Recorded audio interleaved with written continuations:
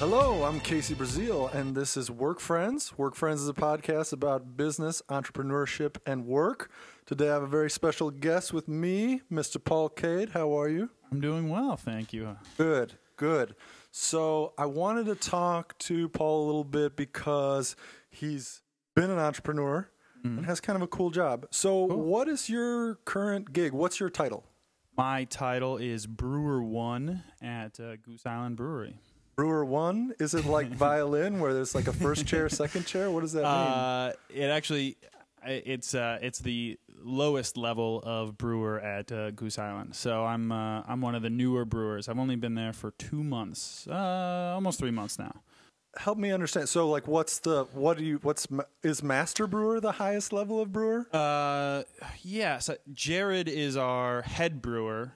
And so that's his title, and that's the highest level at Goose Island. He's in charge of all of the operations at Goose Island. So he's from raw materials coming in to beer going out. That's all of his domain. And then under that, there's our lead brewer, who's kind of in charge of us day to day. And then there are shift leads. I'm on the B squad, so that's from Sunday to Wednesday. So my shift lead is Taylor, and then there are 6 of us on a shift. A couple of us there's one brewer 2, and then the rest of us are brewer 1s. It's funny. I mean, I guess I have known that Goose Island is much bigger than it was when I was first legally able to drink. Yes. But that is an army of people making beer. It is there's quite a few. I think there are over 20 brewers at the Fulton and Wood location. So that's our brewery here in Chicago. And that's where you make bottles to ship out all over the country? That's not like a restaurant brew pub? No. We do have a tap room that's recent. We just opened a tap room, I don't know, maybe 2 years ago. But this is our production facility. Goose Island is also owned by AB InBev. Yeah. And so some of our products are made at other AB InBev breweries. 312 Green Line just got sent to some AB breweries, like Honker's Ale, those big ones that you can find at Aldi or at huge distribution. So those are all made, or not all, but a lot of that is made at AB breweries, either New York or Missouri or I think Colorado. Here in Chicago, we make all of our specialty brands. Cool. So Bourbon County Stout is made in Chicago. Sophie, Matilda, the Sour Sisters is a fantastic series. Yeah, and so we make, I think, the more interesting beers and kind of, for me, they're the fun beers to make. So, yeah, that's what we do here in Chicago. So we've known each other a long time, but can you give your background about like how you got into brewing? Because I think you have a job that many people want, like the world loves beer. Yeah. How did you come to be a professional beerman? Oh, yeah, good question. I have no formal training in the art of beer making, but I got into it actually via you, Casey. What? Yes. Correct me if I'm wrong on dates or anything, but I think I was in college, and you and some buddies from our grade school that we went to grade school with were home brewing, and so I knew Ted Gomez closely, and when you guys would brew together, I'd come home from college and maybe hang out with you guys as you brewed, and so that was my first kind of into the craft / homebrew scene. I think you're giving me a little too much credit as like some guy who was at Ted's house while you and he and I were all brewing. Okay. I like to give you the credit. Good. Okay. All right. I mean, I can take credit for like Ted getting into brewing, but I feel like by you, the like influences has like all right. That's one step fallen too far. off. Yeah. All right. Well, you got Ted into brewing. Ted got me into brewing. There we go. And so I ran with it a little bit. Did it with Ted quite a bit, and then really kind of branched off into cider by myself. And all of this, like, to be clear, is not as a for-profit business, just at home, you know, making beer for ourselves, for parties, whatever, hobbyists. Yeah. So it was all homemade stuff. Nothing very professional about it at all. So yeah, from there, I jumped over into cider just as kind of a personal interest. And then I had some really good cider in Europe when I was studying abroad in college. I had some really good cider there. And so when I was doing this, homebrewing stuff, I thought, I really like the cider I had in Europe. Maybe I can try and homebrew that here. That was really unsuccessful. Yeah, when you said you wanted to do that, I was like, that sounds impossible. Yeah. Because I knew a million guys who were beer brewers and made every kind of sour, gross to delicious level of beer. Yeah. But yeah, well, there are some good reasons that people aren't making cider. It's a little bit harder to do on a home scale. To make good homemade cider is harder to do. I would say is harder to do than good homebrew beer, because cider really does require some specific components from apples that are really hard to get here in the United States. Yeah, there's not like brew shops that have whatever good kind of. Right. I mean, when you say components from apples, you mean juice, right? I mean, yeah, right. Specific things in juice, in the apple juice, that are pretty unique to certain varieties of apples that we just don't produce here in the U.S. It's like not an American style of apple because Americans, until recently, did not drink that much good cider. Or, I mean, that's a value judgment, but just for the listener, for the like uninformed beverage drinker. So you have your ultra sweet Mike's Hard Lemonade, Mike's Hard Cider type of drinks are not the classic kind of cider that you encounter in Europe. Right. What were you going for? What kind of a flavor profile or whatever? Like what was your dream cider you were trying to make? So there's a brand that I could throw out that I could describe it. I'll describe it. Sure.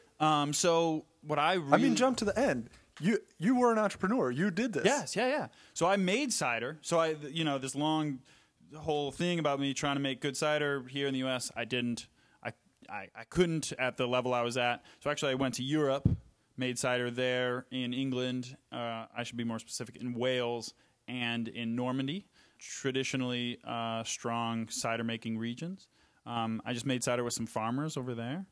And so then came back and then tried to, I did implement that here, I think, to a big degree. I was able to make some ciders that I was really proud of and really happy to share with the world. Sold them. Pretty exciting. Nice. And is Normandy like the wine country of cider? It's the cider country of France? Yeah, it is. It's a really good apple growing region in France. They don't grow grapes well there. So apples, everybody needs their alcoholic beverage in France. So. Absolutely. Yeah. So Normandy is the cider region. And so they have apples there in Normandy, Herefordshire in England, and the Basque region of Spain. They all grow apples there specifically made for making cider, hard cider, I should say. And the apples have, there are different kinds of apples, but generally they have higher tannin levels than U.S. apples, and then sometimes also higher acid levels. Let me kind of go into the question, just jumping around here, but you were like, I was in Wales and Normandy, and I learned how to make good cider. Yes. But, like, fill in some of the blanks there, right? Because I have been many places and did not learn how to make the, like, traditional thing of there. So, like, how did you get an apprenticeship? Like, how did you meet the people you were going to be learning from? Yeah. How'd you find a sensei? Yeah. Totally just reached out online to kind of whoever would listen. I threw out probably, 30 or 40 emails. And not to like programs or anything. You just like found someone who's like John Ciderton. Yes. Of all levels. I actually reached out to some of the biggest French Normandy cider producers. Didn't actually hear back from them. But I did hear back from, these farmsteads that I reached out to.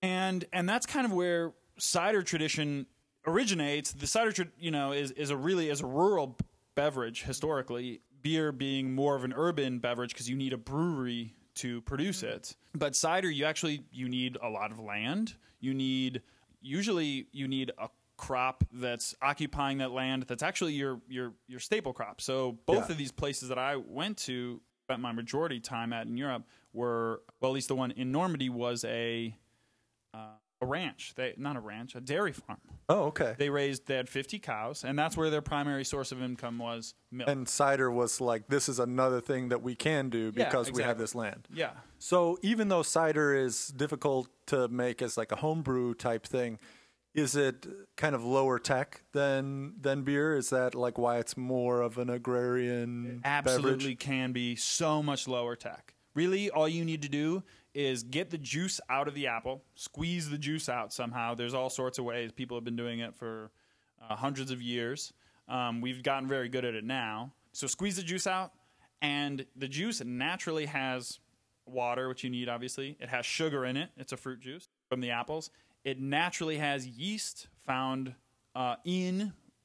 but mostly on the apple, that comes, on the apple from just the environment that they come from. So those are all the things that you need for a fermentation. So you have everything right there in little compact fruit. You squeeze out the juice, you let it ferment, you put it in a vessel and wait until the yeast are, single-celled organisms, produce alcohol and CO2. That's where all alcoholic beverages come from. It can be a very simple process. So when you're going to this homestead, like you're not French. No. You don't, I don't know how good your French was then, but like you had exchanged an email with some person and you were like, okay, I'm going to come live with you. Cause it sounds like not like a traditional internship because it's just a farm, right? Yeah. So the two that I went to actually and responded to me, I found those two via the WWOOFing program, which it's go on the podcast. I don't even know what it stands for actually. World Organic Farming something, but basically the idea is that there are farmers who say, "Yeah, come live on my farm."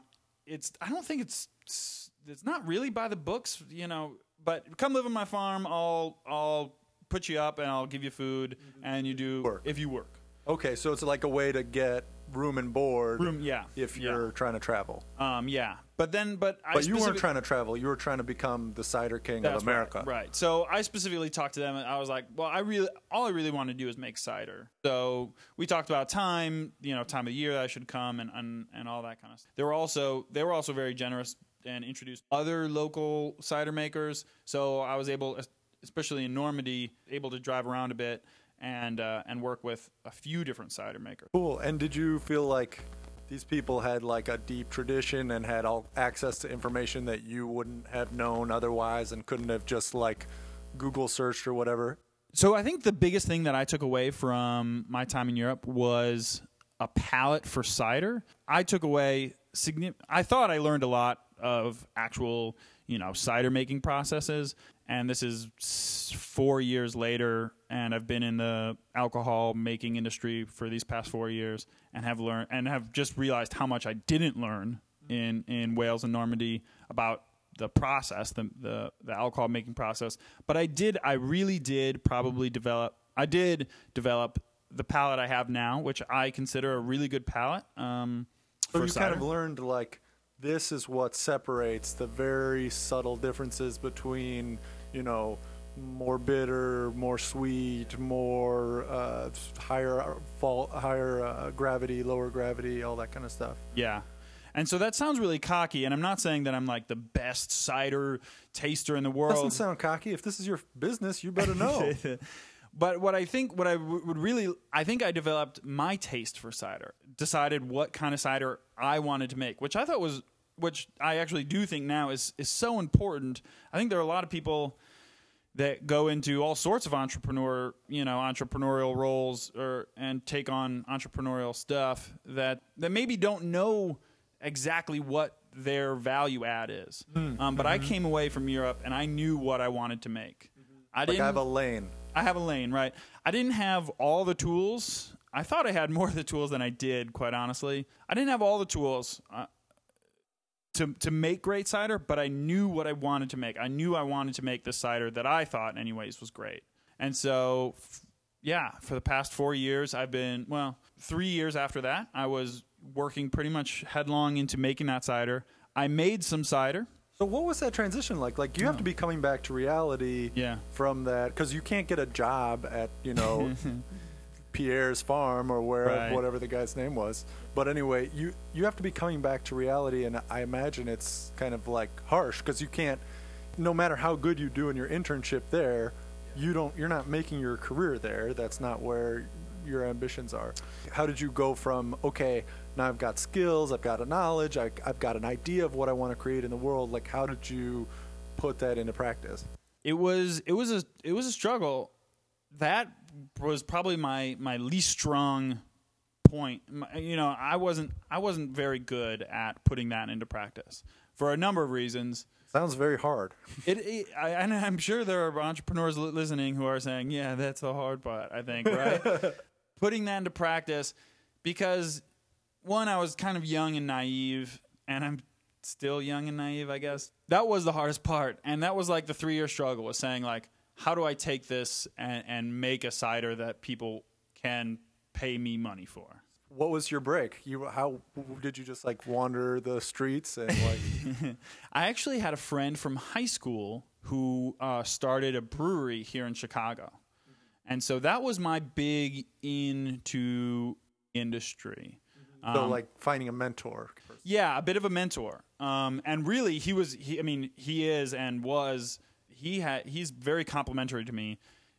He loves paperwork. He loves the idea of, filling out the form properly and then sending it to the federal government and saying, we'd like to make wine.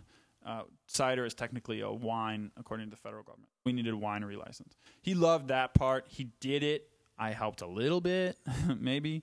But he was really instrumental in getting all of the ducks in a row so that I could make cider. So yeah, I would imagine he was also a model, right? Because this is someone who has a brewery already. Yeah. They're doing what you wish to do, Exactly. and you can kind of take some lessons from what they're doing. Even though brewing beer is so different from cider, as we kind of already talked about a little bit. Definitely, it was not only that he helped actually physically do it, but he helped me see what this could look like in Chicago and not on a farm in France. So what did it look like? What did it like when you got things up and running? I know that you could buy your site. Like what was the? So what it looked like is I basically rented space from the brewery, my friend's brewery. I also worked there 9 to 5. So that was my first job in the industry too. This is Beguile. You don't have to say my friends. Oh, my friend's brewery, Beguile Brewing. I worked there 9 to 5, Monday through Friday, and then nights and weekends I came in, basically rented space from them to make my cider. Cool. And then how did you distribute, or how could people buy it, or did you like? They could come. The Beguile had a tap room, so they could come in and buy it directly from Beguile, in pints or pints to consume on premise or growlers to go. I also sold kegs to local bars and restaurants, and then an opportunity came up to be a brewer at Goose Island, and I said, man, that's an opportunity that doesn't come around a lot. I imagine that's a hard thing to weigh, though, because you have this is your baby. If you don't make this beer, nobody's gonna make it. The cider, rather. Yeah, no, absolutely. But really, my decision came down to still have a lot to learn about the entire industry. And so I kind of thought to myself, I can kind of just tough it out and try and make mistakes, and not too big mistakes that put me out of business, but good enough mistakes where I learn all of these intricacies. Or I can go to the people who have been doing it the best in Chicago for 27 years. And yeah, it was a really hard decision, but at the end of the day, I thought that I can always make cider. Yeah. I can always find a way. No one can stop you from making cider. You can't necessarily pick that business right up. Yeah. But you can always make cider and no one can stop you. And or maybe you can. I mean, what's your thought about that? Are you like, hey, if in 3 years something changes, I could go back and brew cider again? Or are you like, that's a chapter that's open and closed? I've been thinking about this A lot. For me right now, it's I'm kind of an introverted person. I'm pretty risk averse. And I found that the entrepreneurial lifestyle was a little bit hectic for me. You have to have a tolerance for risk. You have to have a lot of tolerance for risk. I mean, that's easy for me to say. I never did it. You did. Yeah, you know? no, and I did it, and my hat's off to all the entrepreneurs out there. I think that it's a really admirable lifestyle. I said, not right now. For me, that's not what I want to do right now. I am in a phase where I'm just really happy. I'm happy to learn, and I'm at a place where I can do that. I'm also at this mega corporation, AB InBev, which has a lot of upsides to it. Absolutely. Oh man, just having a regular paycheck is nice. A regular period. paycheck is really nice. 401k, stuff like that. Yes, health insurance. Hey-o. Especially when you're at a really physical, doing a really physical job. I'm constantly hurting. Well, my girlfriend showed me that my phone counts my steps every day. Uh-huh. And my average steps are in the 20,000s. But how far is that? We just realized we did the math on on a busy day for me. I walk 18 miles. Whoa, that's a lot. That's a lot. It was 40. I think it was 47,000 steps. Yeah, 37,000 steps. If you get in bad shape when you get older, you can't do that. Right. So, anyways, health insurance is nice. That was the point of that. No, I mean these are the legit things that you have to think about when you're like, do I go out and kill what I eat, or do I have a salary gig? Yeah, I think it's but I have thought, man, in retirement, that would be a fantastic little. I mean, I'm not talking about walking 37,000 steps, but growing a few apples in retirement, making one batch a year that I'm able to sell or something like that. That would be fantastic. I would love to do that. What it came down to was right now is a really young. It's a really young point in the cider industry. There are a lot of people getting in right now with the idea that I could if I'm in early, I could be huge. This would be great. And I realized that's not what I want. That's not the cider I want to make great cider. But you don't want to be I'm going to take out Miller Coors. I'll show them who's boss. If I take out Miller Coors, great. But I don't want to take out Miller Coors because I was an early adopter. I want to take out, if I do take out Miller Coors, I want to take it out because I make great cider. That bad example. I don't want to take out Miller Coors. I just want to make great cider. Yeah, it's less of an ambition to be the biggest. It's more I have this thing that I envision, this perfect cider, and that's where my ambition is toward making the best product, not the best company, not the best distribution network, not the best, I'm going to have the best PR department, or whatever. And my friend Brendan, who started Beguile with his other co-founders, that is what he is so good at, and really, really great guy, and really thoughtful, and he loved this idea of if we did this, that, and the other, then we could have a really, we save a lot of money here. Oh, if we work out a deal with this person, we'll save a lot of money there and get running of the business. Right, that was so interesting.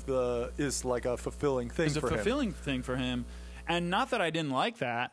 But that wasn't my goal. So yeah, you were a home brewer, and you were like, "This is fun. I want to do this all the time." And now that's your job. That's my job. You brew all day long. I brew all day long. Also, a little plug. The other thing that helped me make my decision was Goose Island makes some of the best sour beers in the world. The Sour Sister series. I brought one today. Juliet. We'll have to try. I can't wait. It's a fantastic sour beer, along with the other Sour Sisters. And those beers are the kind of ciders that they're related to the kind of ciders that I want to make. That was You're a a big sour draw. man. I'm a sour man. I have always thought that about you. People have said that about me. You're a sour man, Paul. If you like this show, please tell your friends about it.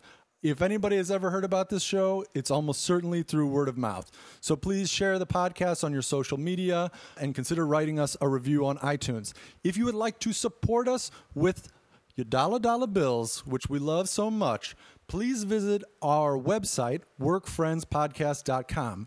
There you will find an Amazon affiliate link. If you click on this link, anything you buy on Amazon, we get a little kickback from, and we would appreciate that a great deal. Okay, so we talked a little bit about your background. I think also just it's always fascinating to get a look into people's jobs, and I think I know exactly what you do because I've brewed a lot of beer in my life. But I also think I have no idea what it's like to have your job, and I wouldn't have said like, "Oh, brewing, that's so physical." When I'm brewing at home, it's a lot of watching TV, waiting for something to get hot enough, or waiting for something to get cold enough. Right. That's a lot of what my day is, just watching TV, waiting for things to warm up. Yeah, no, so it is. So sorry, what was the question? What is it like to be a brewer? What is that lifestyle? So you don't work 9 to 5 Monday through Friday, like you just said. Yep. So what do you do when you show up? My job at Goose Island is I'm a brewer in the cellar. So a little bit of background into brewing for those of you who aren't brewers. Really, the making of the beer process, we kind of split into two different portions. The hot side, or the brew house, and the cellar, or the cold side. And so the hot side is making sugar water. That's where actually the brewing happens. Our brewing tanks, we mix grain. That's where we access our sugar. We mix hops and water together at different temperatures and going through different processes. Our goal is sugar water at the brew house, and we make sugar water. It's called wort. The brew house then sends that over to the cellar. And this is where I come in. And we in the cellar, we add yeast. And like I mentioned previously, yeast eat sugar and produce alcohol and CO2. And depending on the beer you have, it depends how cold that yeast wants the water to be. Yeah, definitely. Yeast are finicky little creatures. They're some like warmer temperatures, some like cooler temperatures, some like more sugar, some like less sugar, some like all sorts of things. So the other thing that we do, besides adding the yeast, then we monitor that fermentation. The yeast eating sugar and producing CO2 and alcohol is called fermentation. So we monitor that fermentation, which has been the most interesting and challenging part of the job so far. It's really about getting to know yeast and our specific strains of yeast that we use. Our head brewer Jared was saying that when he was a young brewer, that he once told his boss, "I'm beginning to dream like yeast," and his boss went nuts. He's like, "Yes, that's exactly what you need to be doing." And so it really is getting to know the yeast, getting to know how it behaves, being able to catch signs of trouble early on to try and avoid them. So, and we grow all of our own yeast in house. So that's another big part of my job. So you just have like a big mold room with all your molds. Fungus room. Excuse me. A big fungus room with all your yeasts. Yeah. Because what the heck? How does that happen? That's because we did not. I knew homebrewers who would like save yeast, right, or sometimes try and collect it like in that old Belgian-y style. Yeah. But I would imagine that the level of specificity that you have at Goose Island has to be totally next level, even compared to like what you would have been dealing with at Beguile, and then they have to be many levels above like what you would do in your homebrew style. Absolutely, this has been the biggest jump that I've made that I've made at Goose Island is the yeast care component and the yeast propagation component. What we need to do is we start with just a few drops of liquid that contain a few million cells of yeast, which sounds like a lot, but they're very small.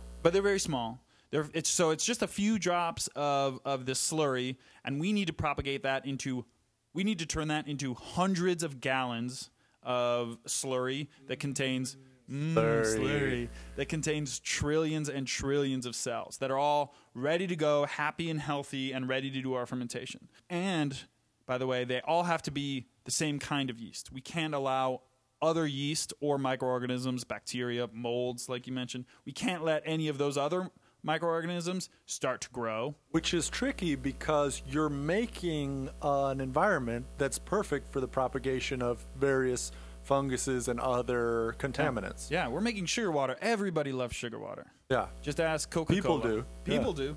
And all microorganisms love sugar water. It's the simplest way to get energy. That's why microorganisms love it. So, yeah, the tricky bit is growing these guys to be happy and healthy, and only these guys, only our specific strains. We also have a very finicky yeast strain that we've decided to use. Since 1988, Goose Island has been using the same house yeast strain, and it's a little finicky. It's very temperamental. It likes things to be just so, and if it's not, I'm going to either make off flavors, I'm going to make some weird flavor components, or I'm going to die. Yeah, and from a product perspective, you kind of have to, right? Because there are many beers. If you want your beer to not be immediately clonable and taste like every other beer on the shelf, which maybe you do want in some cases, but if you want to have any kind of differentiation, you have to do stuff like that, because otherwise it's going to taste like the other beer you already drink. Yeah, definitely. So that's part of our differentiation for sure. So what do you do in this process? So you're in the yeast house, you're in the cold house, you're like quality controlling how quick is this reaction going on? How much CO2 is there in there? What are the... We're doing a lot of the physical labor, a lot of the connecting this hose from this tank to this tank, because we need this slurry to go into this wort, and we need this wort to go over here. The temperature is right. Now move this water into the slurry. Right. Move this, yeah. So there's a lot of that, like physically connecting hoses from different vessels to other vessels. There's a lot of that. But then also working closely, we have an in-house lab that does a lot of sampling for us.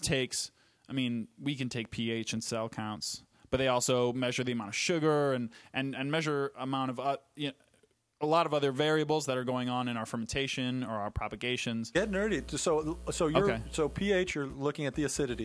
Yeah. Sugar is similar. Like we all know what sugar is. Right. You said cell count. How do you figure that out? Because you only have a tiny sample, right? You have to kind of extrapolate from that. Yeah, right, exactly. You take a tiny sample and you try and get it to be representative, but that's hard to do, because sometimes you're talking about hundreds of gallons or thousands of gallons of beer, and you're trying to take a representative sample. So there are processes that we use to try and get a representative sample. We take that into the lab. We kind of dilute it down.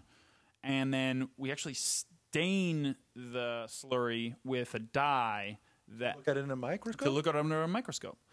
And the interesting thing about the dye is dead yeast cells will absorb this dye, and live yeast cells won't. So you can count the number of living yeast cells to dead yeast cells as well. How do you count the living ones if they don't absorb the dye? You can still see them under the microscope. Okay. Yeah.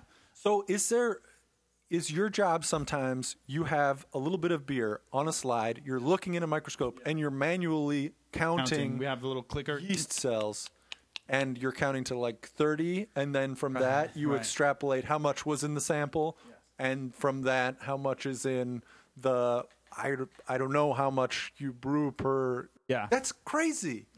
Yeah, it's kind of cool. That's so cool. Yes, that is very cool.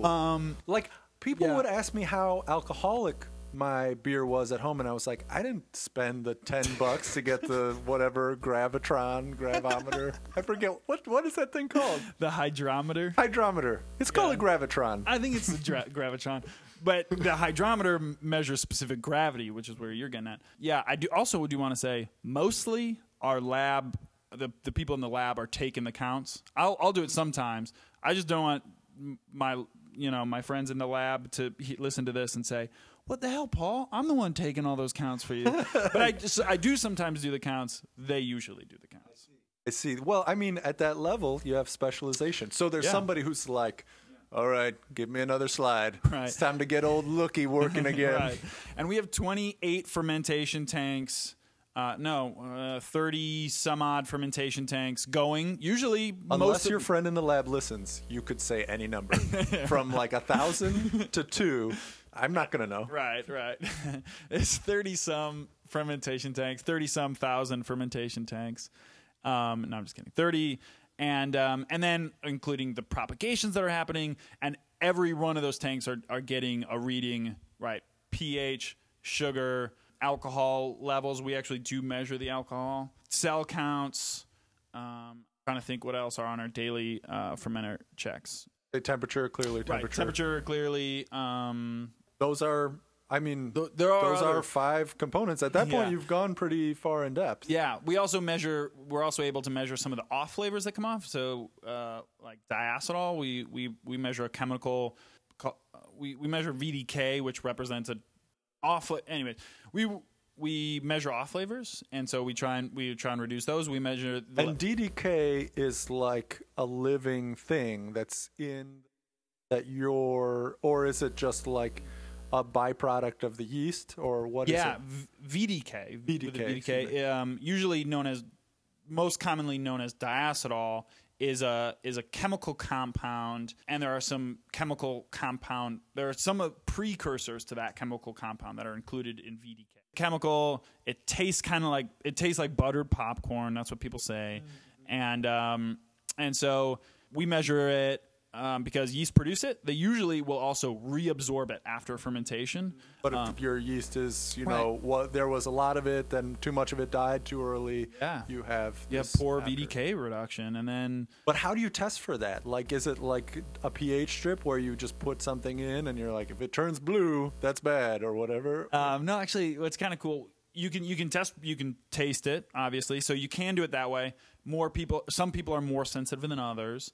But we actually have a machine. We take all of our samples and we put them on this little carousel, and they go around, and a machine sticks a needle in, takes a sample, and then prints out it looks like a receipt, and it tells you the pH, the sugar content, and the VDK number comes out of there too. Somebody from the lab. I'm done talking to you. I want to no, talk to one of those actually, white that would coats. be way more interesting. Here's the thing. Or way less interesting. Well, I'm sure that the audience is like, oh my God, I don't care about this. Yeah.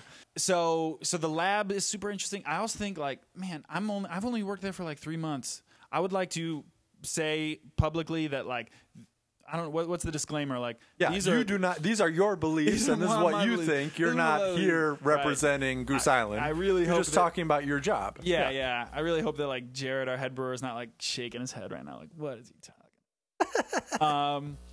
No, but so we're doing that. We're propagating yeast. We're pitching yeast after fermentation. We're monitoring the fermentation, making sure it's happy and healthy the whole time. And this is all in order to get good beer. At the end of the process, we need to take as much of the yeast out of solution as possible.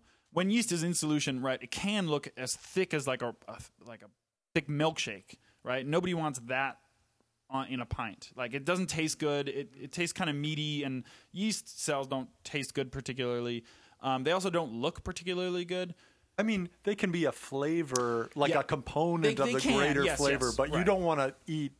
Yeah. You don't want to eat that bready, nasty beer. Right. Depending on the beer, we try and remove as much yeast as possible. And that's actually what I'm doing this month. I'm working on our centrifuge machine, which we pipe beer into the centrifuge. It spins very quickly. It spins the beer very quickly. Heavier yeast cells get spun towards the edges. Dump that, or it's usually not a lot, but whatever yeast does come out, have clear, bright beer that we then carbonate in line and put in a tank, ready for the packaging team to take over and put it into a bottle or keg. I would say just so if you're kind of a novice beer drinker or you drink cheap beer, just a thought to try and kind of explain what that flavor is like. If you think of some of the Belgian beers have a strong yeast flavor to them on purpose and can be very good. Yeah. But it's a strong flavor, and it's something that you want to monitor and calibrate. Right. So it's not just like you wouldn't put, cayenne pepper in every dish. Yeah. You don't leave all the yeast in all the time. Yeah, definitely. And if you're not a beer drinker, a good example of something you can easily get is a Blue Moon has, I couldn't tell you how many yeast cells, but it has more than the average in suspension. You can see that haze. You can usually see sediment at the bottom of the bottle. That's what that indicates. Yeah, it doesn't taste like a Budweiser draft. It doesn't have that clear crystal look. Right. Or a clear crystal look of a Goose IPA. Well, I mean, you're on brand in both cases. Synergy, man. Man, it's fun to talk to you. Oh, thank you. What just kind of as like a question that occurs to me that I'd like to ask before I leave is like, what is there about the job of brewing that would surprise people? Like good or bad or whatever. Like what do people maybe not know about it? I don't know if people know or don't know. A huge portion of the job is cleaning. I think you as a home brewer would know. Absolutely. If you make beer at home, like you've got to clean all those bottles if you bottle condition. Oh, yeah. And you probably do for the first, I don't know, however many. Yes. Yes. I agree. So a lot of people like to say that we're glorified janitors as brewers. We spend a lot of time cleaning and sanitizing tanks because, like we talked about earlier, we're making an environment that is perfect for the growth of microorganisms. And we do not want, there are a lot of we don't want all the microorganisms in there except for the one that we do want in there. So that's, 0.0001% of the microorganism. So we spend a lot of time cleaning and then sanitizing. It's like being a scientist. It's like doing like a water experiment, right? Because you're creating this, this reaction. You're creating this this natural phenomenon, and you have to be precise about it. So it's not like cleaning your room to make it look pretty. You're cleaning it for a reason that's going to be reflected in the product. Yes, because potentially if one cell, which is tiny, you can't see with your naked eye, one cell of some organism gets in our beer that we don't want in there, it can ruin an entire batch. It can ruin the entire brewery. There's the story of Jolly Pumpkin. I don't know if there's a rumor or true, so I don't want to offend anybody from Jolly Pumpkin. But, they're a great sour beer brewery. They make great beers. I love their beers. Apparently, they didn't intend to be a sour beer brewery.